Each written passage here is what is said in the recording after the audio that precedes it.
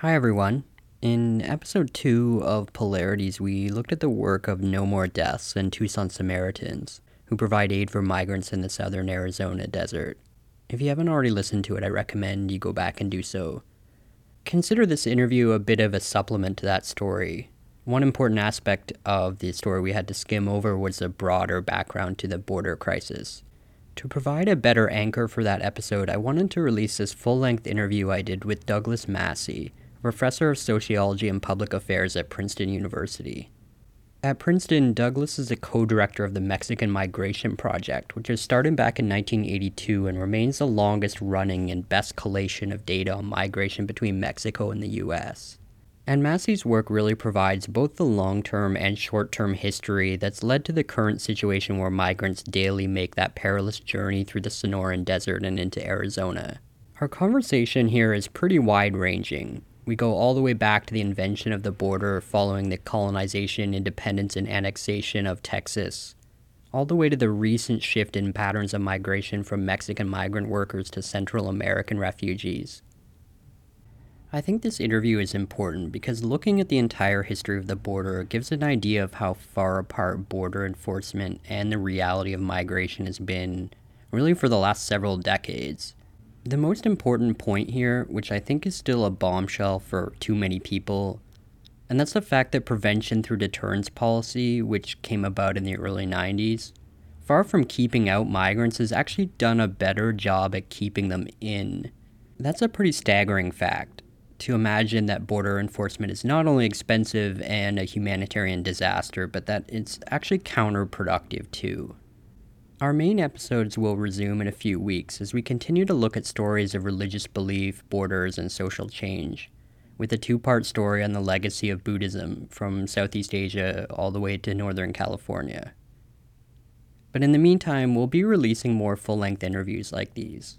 And we'll be making a lot of this content available to subscribers on Patreon. Polarities is an entirely independently produced podcast, and we want to do this without relying on advertising for as long as possible. This podcast isn't as simple as sitting down and recording an interview and then putting it online. It requires extensive travel, research, multiple interviews, and weeks of editing. And I want to continue to travel and do on-the-ground interviews and recordings. And without this American life kind of dollars, I need support. Even just $5 or $10 a month will help me keep bringing you content regularly, as well as continuing on with the bigger episodes with the care that they deserve.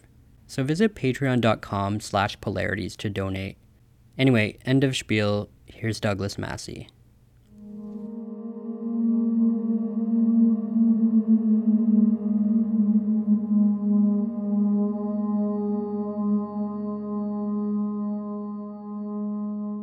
I've been studying migration between Mexico and the United States pretty much continuously since 1978. So I've watched the whole pattern and process of Mexican immigration evolve over the past 4 decades. And starting around 1987, we set up the Mexican Migration Project. And every year since 1987, more than 30 years now, we've been collecting data every year in different communities around Mexico and their destination places in the United States, and putting together a binational data file on patterns and processes of documented and undocumented migration between the two countries. And to my knowledge, it's the largest and most reliable and most widely used source of data, particularly on undocumented migration from Mexico to the U.S. Last time I checked, we have somewhere around 6,000 registered data users from all over the world, really, but also from all over within the United States, and including many people in the government. I also noticed, kind of in addition to the hard data that you collect and kind of analyze, you also talk a lot about this invention of the border as an idea, and that really lines up with what I'm trying to do with this podcast about how borders don't just exist in reality, but also in the imagination, if not primarily in the imagination. And I was wondering if you could talk a little bit about going back to that sort of invention of the US Mexico border, like how in the public imagination that border was formed historically. Well, it was a long historical process. When the nation was founded under the Constitution in 1789, it was just 13 original colonies and 13 original states, and there was no western land border that was anything that, like clear. And as the U.S. expanded westward with the Louisiana Purchase and various other uh, annexations, uh, eventually we ran into first Spanish territory and then Mexican territory after the Mexican independence in 1821. And even then, the border was very ambiguous and not clearly defended, not clearly demarcated on a map anywhere. And beginning in the 1820s, right after Mexico became an independent nation, the government of Mexico sought to populate its northern states with European origin settlers in order to colonize the land against what they saw as the savage Indians. And so they invited in Europeans, but they especially targeted Americans from the South. And people from the southern states really poured into Texas and became the backbone of the white settlers in that northern part of Mexico. The Mexican Constitution, when it was signed and promulgated after 1821, contained a ban on slavery. And of course, most of the people moving in from the South were slaveholders, and they were trying to expand cotton production, trying to expand the plantation economy into new territories. And initially, the Mexican authorities didn't really attempt to impose the ban on slavery among the new settlers. But as time wore on, it became clear that if they were going to remain in Mexico, at some point, the Mexican government was going to start enforcing the ban on slavery. And this is what really drove the Texans, the Anglo-Texans, into revolt against Mexico. If you've ever watched the John Wayne movie on the Alamo, Davy Crockett makes an eloquent speech about freedom and liberty and the principle of a constitutional rule. But in point of fact, it was really one of the first violent acts to protect the institution of slavery and see its extension.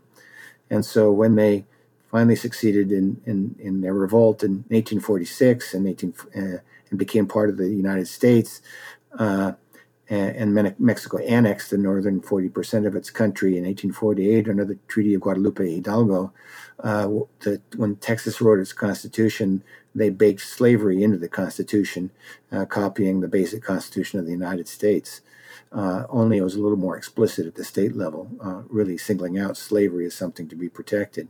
Do you find it a little bit ironic? I mean, that the foundation of that state. I mean, I just think of Trump's quote, but in reverse about, they're not bringing their best and they're bringing criminals and blah blah blah. Well, Americans are really bad at history, and they tend to live in the present and have very dim recollection or even knowledge of what happened in the past, and it's heavily influenced by what they're hearing today.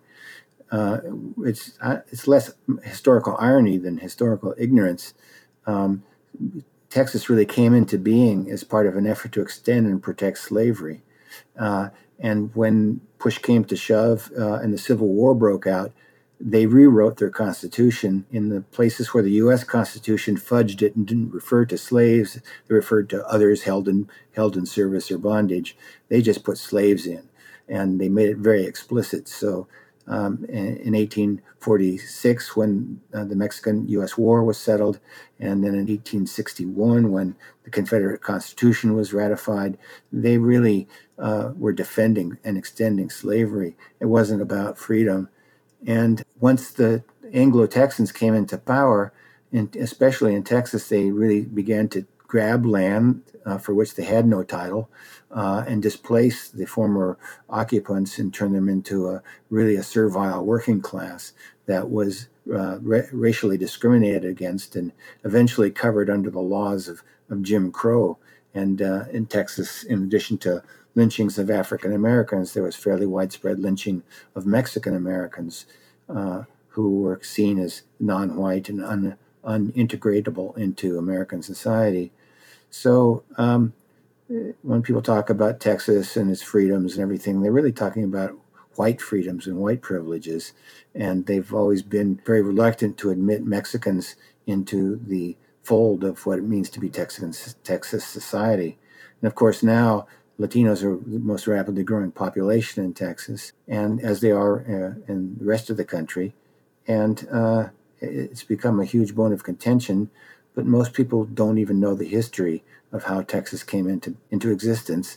And if you read the official history books, you don't get the real story. You get a very whitewashed version of Texas and its role in the American Union.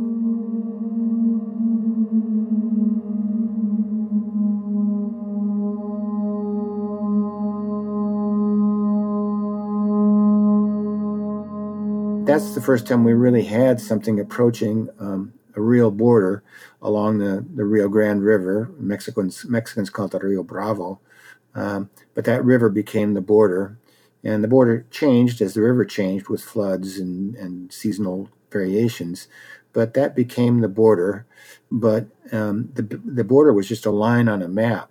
And in most parts of the actual landscape, it wasn't even demarcated. There were a few boundary markers here and there, but there was nothing to indicate when you went from Mexico to the U.S. and vice versa.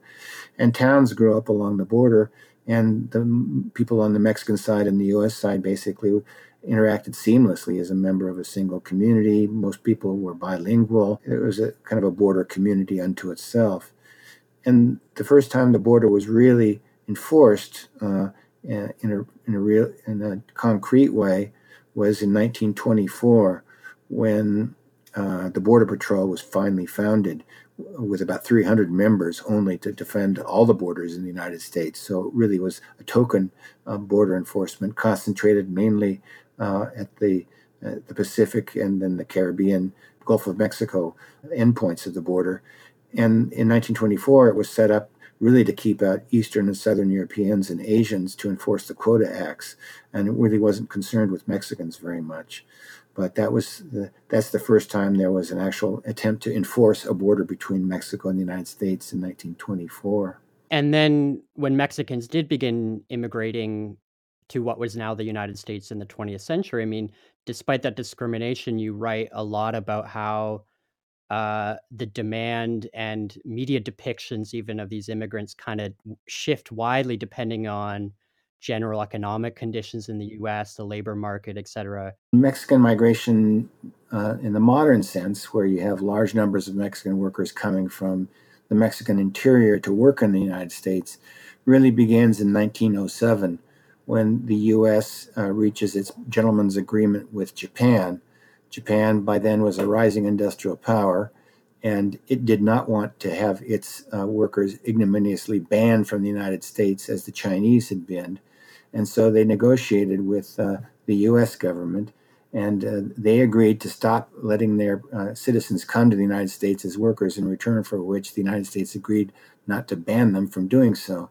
And that was a gentleman's agreement that saved face of both sides and prevented Japanese from coming in. And that's really when recruitment of Mexicans starts, because once the Japanese are taken out of the labor supply equation throughout the West, shortages immediately crop up, especially in agriculture. They were the backbone of the agricultural workforce. And so in 1907, suddenly you see a rise in Mexican immigration. A lot of it wasn't even recorded because the border wasn't even enforced at that point, and they would just come across. And the railroads in 1907 had long penetrated into Mexico. The railroads were owned by American interests, and so when shortages cropped up, they just sent recruiters down the rail lines, which went north and south rather than east and west, because it was exporting Mexican products northward. And then they went down the lines, and the first place you really encounter large populations is in west central Mexico, around the state of Jalisco. And that's where the oldest migrants from Mexico really originated, from the west central states of Mexico. And it starts in 1907 and it expands rapidly after 1914, when World War I breaks out, which stops all the European immigration into the U.S. at a time when the economy was booming. And so Mexicans poured into the country. And when the U.S. entered the war in 1917, Mexican workers were recruited by government auspices as the government set up its own temporary labor program. And then once the war was over in 1920, the labor program continued. And in 1920, the U.S. passed its quota laws really to keep out Southern and Eastern Europeans, essentially discriminating against Catholic Poles and Catholic Italians and Russian Jews from the Russian Pale. And that cut off the flows from Europe. And then during the 20s, which was a boom time, migration from Mexico really surged. And the 20s was also a time of recovering in Mexico after the Mexican Revolution. And so there were plenty of workers heading northward. And if you look at the rate of migration from Mexico to the U.S., it was higher in the 1920s than it was in the 1980s or 1990s. It's just that the Mexican population was much smaller then. And so historians call that the flood tide of Mexican migration during the 1920s. And they were welcomed in America as workers for fields, farms, factories, and so on. And especially in a lot of the industrial areas in the Midwest, they quickly replaced the Southern and Eastern Europeans, particularly in Chicago, which is where all the rail lines came together. And so they were easily recruitable into Chicago. And what happened then was in 1929, the recession hit, the stock market crashed, and the 1930s was depression. And suddenly, overnight, Mexican workers who'd been welcomed and recruited became unwelcome and were deported. Between 1929 and 1935, some 450,000 Mexicans were deported from the United States, including many American citizens who'd been born in the country. And because there were no laws limiting Mexican immigration at that time, most of the people were present legally, but they were extrajudicially rounded up, put in railroad cars, transported back to the border, and just dumped across. And between 1930 and 1940, the size of the Mexican population of the United States was cut in half. And there was no migration during the 30s. And then in 1942, once the U.S. entered the Second World War, and found itself in another labor shortage as the draft proceeded and as war production scaled up for the Second World War, and union jobs in factories were going to white Americans. They couldn't get people to work in agriculture. The former Okies who'd been streaming out of the lower Midwest in Oklahoma towards California were either in the army or in war factories. And so they went back to Mexico and said, gee, we're real sorry about that deportation campaign 10 years ago, but we could really use your workers. And that began the Bracero program, which lasted from 1942 through the end of 1964. And over the course of its 22 years in operation, brought in something like 5 million workers from Mexico to the United States. And during the late 1950s, it was running at about 450,000 workers per year migrating to the United States with temporary work visas for work in agriculture and food processing. And then that all comes to an end in 1965. Congress scraps the Bracero program, having come to the conclusion that it was an exploitative labor program on a par with Southern sharecropping, and at the same time amends the U.S. Immigration and Nationality Act to get rid of the quotas that had blocked Russian Jews and Italian Catholics and Italian Poles and Polish Catholics from coming into the United States, and replaced it with a new ethnically and racially neutral system that allowed 20,000 visas per country per year to come in under family unification criteria and labor market criteria. So between the late 1950s and the late 1970s, you go from a circumstance where Mexicans had really unlimited access to permanent resident visas, and 500,000 Mexicans were coming into the United States and circulating for work before in the late 1950s. And by the late 1970s, the labor program was gone, and visas were capped at 20,000 visas per country per year. And really, after 65, that's the genesis of what became undocumented migration as we know it today. And you mentioned that even in the 60s and 70s, when they started enforcing the border, that migration didn't really change that much. It's just that what were formerly legal migrants became undocumented or illegal migrants. So, like, what does that tell us about enforcing migration can and can't do? Labor circumstances, supply and demand hadn't changed along the border. There were still jobs waiting, and by over 22 years of Bracero migration, millions of Mexicans had acquired ties to U.S. employers. So very quickly, the flows simply reestablished themselves under unauthorized auspices. And from 65 to around 1979, undocumented migration rose. And by 79, it more or less peaked, and it never really increased much after that. It just fluctuated over time in response to changes in the economy on both sides of the border. But that created the crisis of undocumented migration that began to unfold in the 1970s and has really never left us since the 1970s, when it was first articulated by political entrepreneurs and politicians talking about an alien invasion of the United States. They were framed as illegal migrants, and if they're illegal migrants, by definition, then they're criminals and lawbreakers.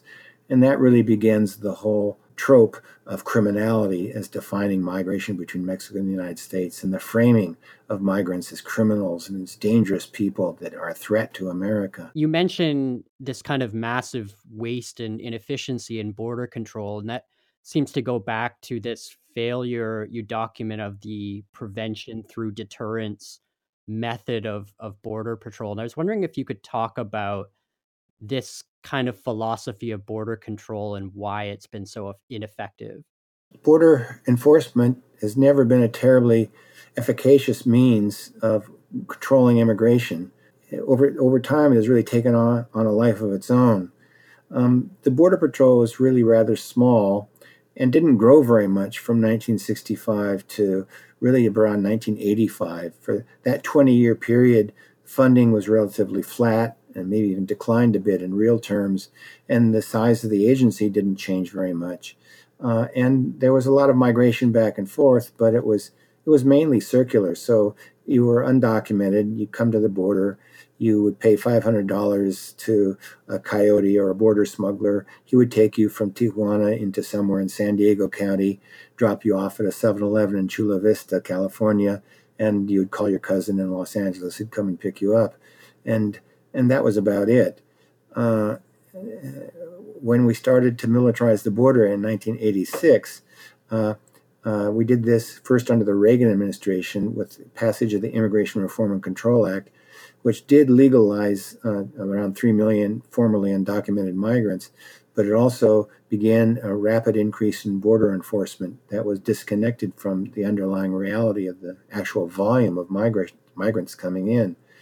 And then in 1993, the Border Patrol chief in El Paso, Texas, basically on his own authority, launched what he called Operation Blockade, which was an all-out enforcement effort within the El Paso sector to prevent people from going through the city on their way to jobs elsewhere in the country.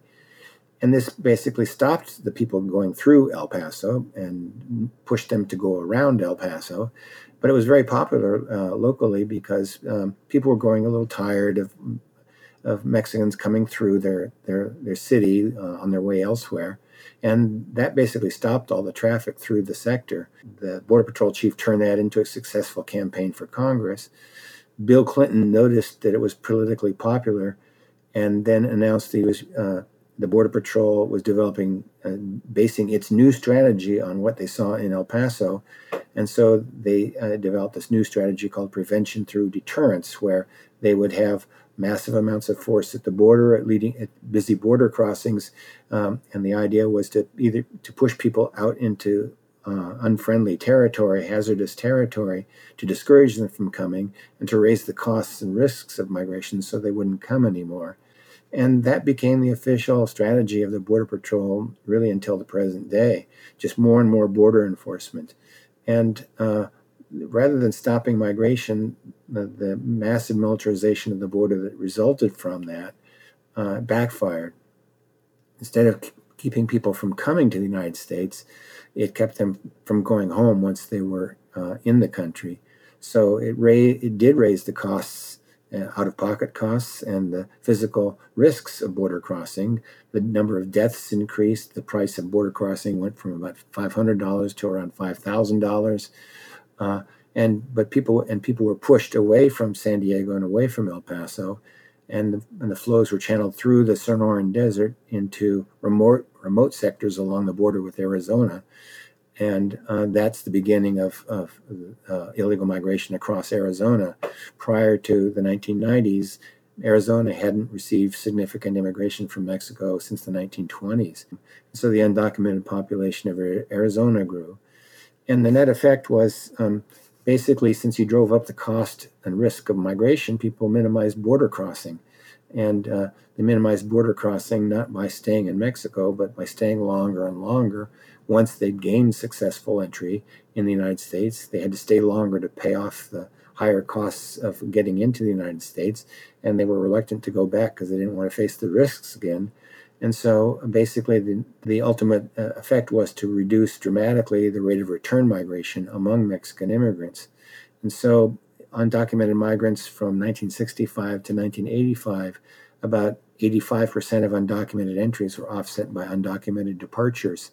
And the population grew quite slowly after 1986, but especially after Operations Blockade and Gatekeeper in 93 and 94, and the massive escalation of border enforcement. The rate of return migration back to Mexico plummeted, and the net inflow dramatically increasing by about 86%. So we were spending $3 to $4 billion a year in border enforcement in the 90s and early 2000s, only to increase the net rate of undocumented migration, because net migration equals in-migration minus out-migration, and our border policy had no effect on in-migration, but dramatically reduced out-migration, thereby increasing net migration. And that dramatically accelerated the rate of undocumented population growth. The undocumented population grew from around 2 million in 1988 to around 12 million by the end of 2007. And so it completely backfired, and we ended up with way more undocumented residents in the United States than we would have had if we'd done nothing along the border at all. I find this absolutely astounding. The idea that increased border control has actually kept in more undocumented migrants. And I'm wondering, like, you've been doing this for a long time. Has anybody really listened to you? I mean, do you have political support for these ideas? Because even in the media, let alone among politicians, I feel like we don't hear this narrative hardly at all. Well, I've done my damnedest for 20 years to try to get the message out, and I've testified before Congress 4 or 5 times trying to tell them that when it comes to border enforcement, less is more, and the more you clamp down at the border, the larger the population living in the United States was going to get. And in Congress, there were people that heard me and believed me. I think Senator Ted Kennedy did. He had me testify before the Judiciary Committee in the Senate. And Zoe Lofgren, who was head of the Judiciary Committee in the House of Representatives, had me come and testify there. And they both heard what I had to say, but their voices didn't prevail. And more people just found it to be a convenient politically to pretend that the border was this line of defense that we had to defend at all costs for fear of being overrun by hordes of illegal aliens. It's important to bear in mind that militarization of the border has been a bipartisan operation. So it really began under Reagan, continued, accelerated under Clinton, continued under Bush 1, continued under Bush 2, and then was even continued under Obama, who in the first year in office, he announced an acceleration in border apprehensions and did something that nobody had really done before, and that's ramp up tremendously the number of deportations from within the United States, all at a time when illegal migration, for all intents and purposes, already stopped. And people found it convenient politically to do these things. I'd go testify, or I'd go give informal briefings on the Hill, and staffers would come up to me and say, well, we know you're right, and we know this whole thing is crazy, but my representative, he's or she's afraid of the politics of this and doesn't want to get out in front. And so they just sat on their hands and let the whole debacle unfold, even though some of them understood completely well what was happening. Others simply denied the reality, and I think that the hostility to science, to facts, to information, to data, and evidence that we see as basically the policy of the Republican Party now was very much evident when I would go testify, when I would basically testify before the House Judiciary Committee. Representative King from Texas, after I spoke, basically said, "We don't believe it." He didn't say this in exact words, but his sense was, "Well, take your lying statistics and go home because we know we're being invaded and we have to stop it." And I encounter that attitude all the time. And if you listen to the rhetoric coming from the Republican Party, watch Fox News, and listen to some of the stuff going around on the blogosphere, you'd think we're being continued to be invaded by a million migrants coming in, and now they're being infused with the radical Muslims who want to impose Sharia in the United States. They live in this dream world that doesn't exist, but which is driving their emotions and hence their political actions. And it's, for someone like me watching this unfold for the past 3 decades, it's like watching a train wreck in slow motion, because I could see where it was all headed, and I tried to warn people in op-eds, radio spots, documentaries, interviews, TV spots, testimony before Congress, all that. And I was just completely overwhelmed by a counter narrative that was deliberately placing misinformation and disinformation in the public sphere for partisan political purposes, to mobilize voters and to mobilize political support for a more conservative agenda. So it really reached its zenith under Trump. We've never had in modern times, a presidential campaign launched with the statement that the largest source of immigrants in the United States are rapists and criminals and bad hombres. And he's only doubled down on that kind of ideology and framing since then.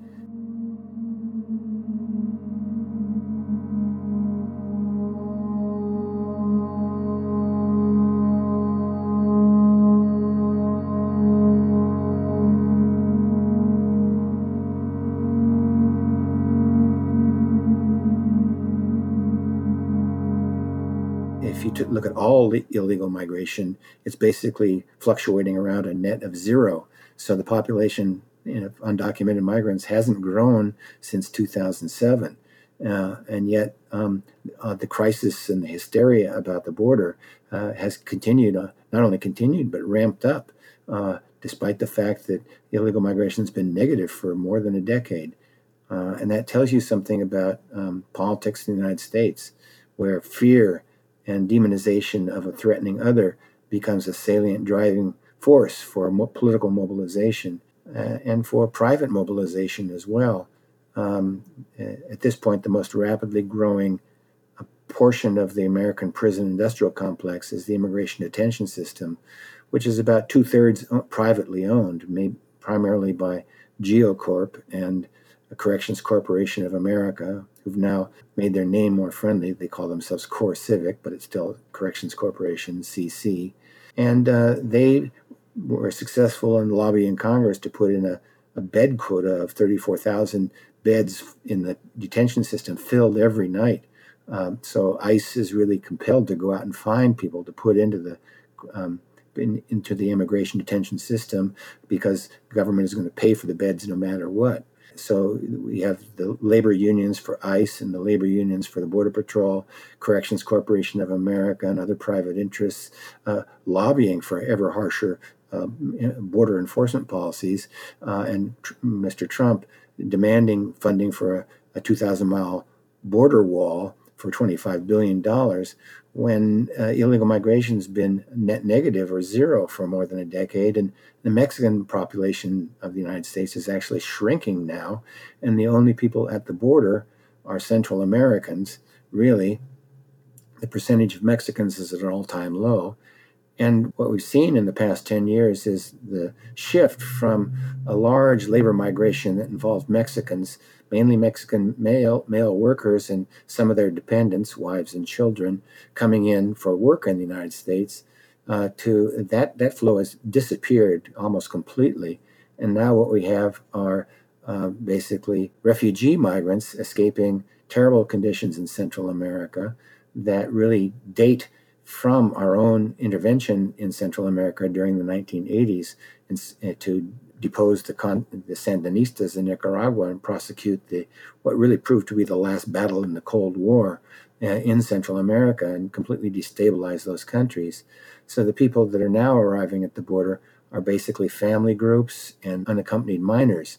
And so what's happened is over 10 years, what had been a flow of labor from Mexico has been replaced by a flow of asylum seekers and refugees, mainly women and children and dependents, arriving at the border. So instead of, we don't have an immigration crisis at this point. We have really a refugee and asylum crisis, a humanitarian crisis at the southern border. And if we deal with it as a humanitarian crisis, it would be perfectly manageable. But because the border is framed as this bulwark against a terrible invasion of dangerous people, our attempt to shut it all down and to arrest and to enforce makes all the problems worse and makes the United States look tyrannical in the eyes of the rest of the world, and particularly in Latin America. I wonder too if you think it's not just a part of this kind of ignorance of data, but also that it's so counterintuitive for people to imagine.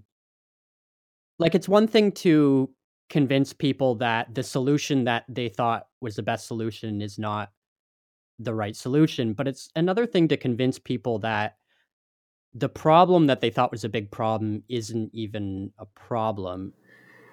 Yeah, well, one thing we know from cognitive science is that people build cognitive structures in their brain, and if the information coming in has nowhere to fit within that cognitive structure, it bounces off.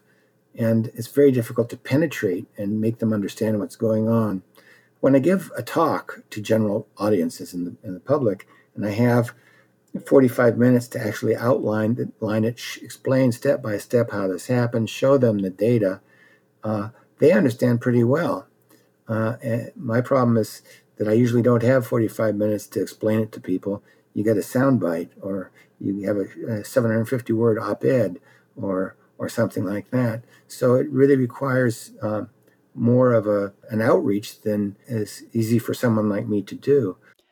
Do you think maybe one strategy could be, because so much of anti-immigration is really scapegoating, to kind of shift the problem away from immigration towards things that might actually be causing, people some economic anxieties or social anxieties? Like, do you think that just sort of channeling that anger or frustration into a different target might be one method? Yeah, well, one thing we also know is that facts and information don't necessarily carry a political debate. You need a counter narrative. And I've tried to provide one, but really what we need is a politician of a national stature to get up and deliver a counter narrative about how immigrants aren't the cause of these problems of increasing economic insecurity and rising inequality. They're much bigger problems having to do with technological change and global trade and its effects, and how we might deal with that are much more difficult issues to deal with. It's much easier just to throw money at the border and have a big show of border enforcement to make people think we're protecting their interests, even when it's having no effect at all. The fact of the matter is, immigration is a really small part of the economy, and it's much smaller than some of these big technological shifts and the effects of globalization and global trade, and how the benefits of globalizations are actually distributed. Uh, those are much more politically difficult tasks. And I think things could have been different if Senator Ted Kennedy hadn't gotten a brain tumor in the first 2 years of the Obama administration and died. He was one politician of national stature that could get up and defend immigrants and explain that immigrants were part of what America made America great, and how we had to embrace immigrants and make the case across the aisle. But it wasn't to be. And there really hasn't been anybody producing a counter narrative. Obama, upon assuming office, basically bought into the Republican narrative that the border is out of control. And so once you do that, you're cooked. You can't really make any headway because you've already bought into the framing of the border is out of control. So Obama comes into office, and I think his calculus is, well, I will ramp up border enforcement and I'll ramp up deportations to show that I can be tough on immigration, and therefore my rational Republican colleagues will want to compromise, and we can reach some middle ground and we can get some comprehensive immigration reform. I'll come a part of the way and they'll come back towards me. But that was never going to happen. The Republican Party basically swore a blood oath to oppose everything Obama did and do their utmost to make him a failed president from day one. So why do you buy into their framing of the issue? You need to develop your own framing of the issue about why immigration is part of American life, what makes America great, all the contributions that come from immigration, and these problems of economic insecurity and inequality are really coming from the way we're dealing with economic change and globalization, and how we distribute the benefits of globalization, and why Americans are feeling so precarious in a system where the Social Security system is under threat, where we're the only developed country in the world where people routinely go bankrupt because they get sick. And those are the kinds of discussions we need to be having, and we need somebody to frame it in those ways. And I've been waiting a long time to find that the person who could frame the counter narrative to focus on the real underlying problems and not pseudo problems like immigration from Mexico. I find that to be a very common problem among the Democratic Party is there's an opposition to Republican policies, but there's always a kind of acceptance, or usually a kind of acceptance of the way that they're framing a narrative on a number of issues. Yeah, unfortunately, that's what I see. I see among some of the younger people coming into Congress a willingness to come up with a counter narrative. And I'm hoping that will bear some fruit in the very near future. If the Democrats are smart, they'd embrace a very progressive agenda in the House, fix Obamacare, fix prescription drugs, add more funding for Social Security, pass comprehensive immigration reform, and just set up an agenda for what they are for and make the Republicans turn it down and then run on it. Because I think those policies are actually popular and salient around the country, but they seem to be afraid to articulate their own particular ideological solutions for the problems the country faces.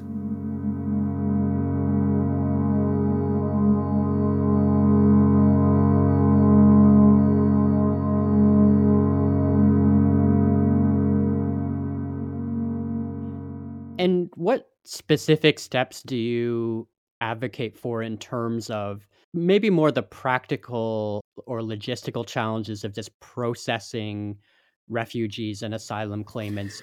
Well, we're making a mountain out of a molehill. We've dealt with mass refugee migration before. In the 70s and early 80s, there were many hundreds of thousands of Southeast Asians coming in as boat people from countries that are much larger than the countries of Central America and with much greater potential for migration out. And we somehow managed to accept our responsibility for these refugees. We're the ones that went into Vietnam to basically fight a colonial war in the name of protecting the world from communism, and it failed. And in the aftermath, there was a huge outflow of people that had thrown their allegiance into the United States and its protective powers. And we stepped up to the plate and processed hundreds of thousands of boat people, redistributed them around the country. And now, for most Southeast Asian populations, like the Vietnamese, are part and parcel of American life. The second and third generations are doing fine. They're integrated in. A few exceptions, like the Hmong, who came out of a pre-literate culture. But for the most part, it was a big success and helped the United States in a lot of different ways. We could do the same with Central Americans today. We're not talking about hundreds of thousands of people. We're talking about tens of thousands of people. And they're coming because of steps that we took in the 1980s, launching a Contra army to topple the Sandinistas, funding death squads, propping up right-wing governments, training paramilitary forces, really facilitating a genocide in Guatemala. And that's the reason people are leaving now, because it never really recovered from our intervention.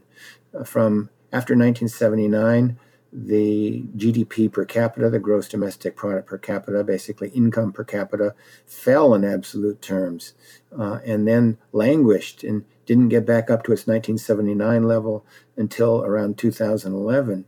And so basically, as a whole generation of people with no economic growth and a proliferation of violence that's never really left after the violence of the civil disturbances. And if we admitted that we're part of the reason people are fleeing, and we just took those people and processed them in a humanitarian fashion, I think we could diffuse the whole situation and bring in people and let them make their way in the United States. The biggest problem facing us right now, aside from what we're doing at the border, is that we have 11 million people out of status. And a lot of these people are Central Americans. About 15% or so of the undocumented population is from Central America, and the Mexican portion is going down. And the problem is there's no way we can legally reunite people with their family members in the United States. So refugees arrive at the border. They may have family in the United States, but they're unauthorized. And so there's no way to bring about a family reunification legally. The biggest thing we need to do really is to find a way to legal status for the 11 million people who are unauthorized. And if it were up to me, I would grant an immediate and unequivocal legalization to all the so-called dreamers or DACA kids, people who were brought in as children. More than 800,000 have registered with Homeland Security and have already been pre-cleared as posing no threat to the United States. So I would give them a complete and unconditional amnesty. And then for people who came as adults, set out a pathway to legal status, bring them up with a temporary legal status that gives them the right to live and work in the United States, and then set out a series of criteria they would have to fill to become permanent legal residents. And if, Americans are kind of in a punitive mood, and if they really feel that we should penalize these lawbreakers, the final step in legalizing could be to pay a fine to pay their debt to society, if that's what's necessary. And getting those people into a legal status would help us a lot. It would increase wages in the United States and give a huge boost to upward mobility in the Latino population, which is really the future of America, and would help the baby boom get on towards retirement, because they're totally uninvested. And if they were really smart, they would want to legalize all these people so their wages would rise and their taxes would rise, and they would be able to buy the houses that the baby boom is going to be vacating over the next decade or so. That would be the logical thing to do, but so far we haven't really stepped up and done the logical or even the humanitarian thing. It's rare when humanitarianism and logic and self-interest coincide, but I think in the case of how we're dealing with undocumented migrants and how we're dealing with the people arriving at the southern border of the United States from Central America now, we're failing on all accounts, both humanitarian and practical, and our own economic self-interest. When we look at what might happen in the world in the next few decades with climate change and mass migration, do we need to kind of adjust how we look at borders in a more abstract sense? There have been two big waves of globalization in history. The first wave of economic globalization was from 1800 to around 1920, really more 1914 when the First World War broke out. And that involved massive international movements of goods and capital and information, but also people.